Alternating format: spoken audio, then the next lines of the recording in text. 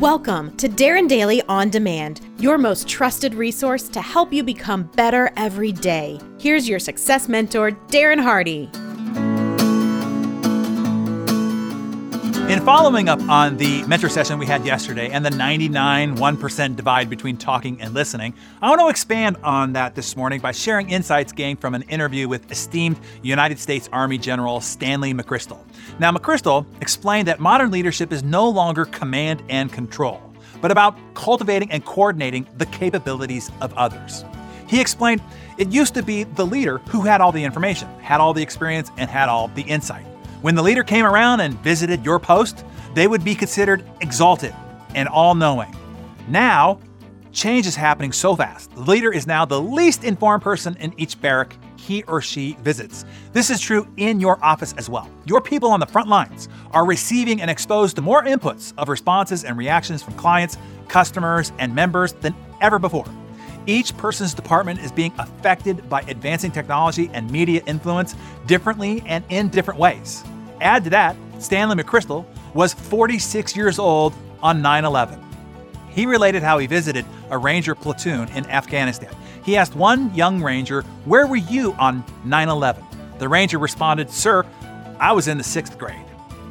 In his TED Talk, McChrystal said, this produced what he called an inversion of expertise. Because there had been so many changes at the lower levels in technology and tactics, suddenly the things that he grew up doing weren't how things were done anymore. So how does a leader stay credible and legitimate when they haven't done what you are leading your people to do? This is a brand new leadership challenge, especially for veteran leaders. McChrystal said it forced him to become a lot more transparent, a lot more willing to listen, a lot more willing to be reverse mentored from the lower ranks. Because of the radically fast pace of change, because the leader used to have all the information, and now the information bombardment the front lines have is a lot more than the C-suite. So today, the leader is the most uninformed person there is, particularly if they think they know and spend most of their time talking and not asking, shutting up, and listening. Leaders now have to come around to each battalion, each department, not giving more commands, but asking more questions. The leader needs to learn from those on the front lines. Reverse mentoring is what's necessary. The leader's job is not to tell the troops what to do. The leader's job is to find out what's working and what's not working, and what resources and support those soldiers or team members need to execute their job better. McChrystal went on to explain, quote, "You don't have to tell talented people how to do their function, or to be more motivated, or to work harder, but you do have to be the facilitator, the connector, the one that connects all the functions together to create an environment where leadership thrives." Now that's good stuff right there.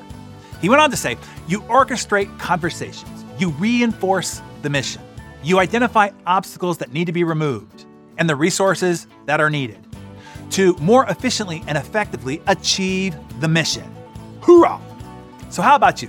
Where are you going to pursue some reverse mentoring today? Maybe this week. Where do you need to seek some input from people who work alongside with you and or people that you're responsible for leading, those that are really close to the front lines and getting the most inputs of feedback?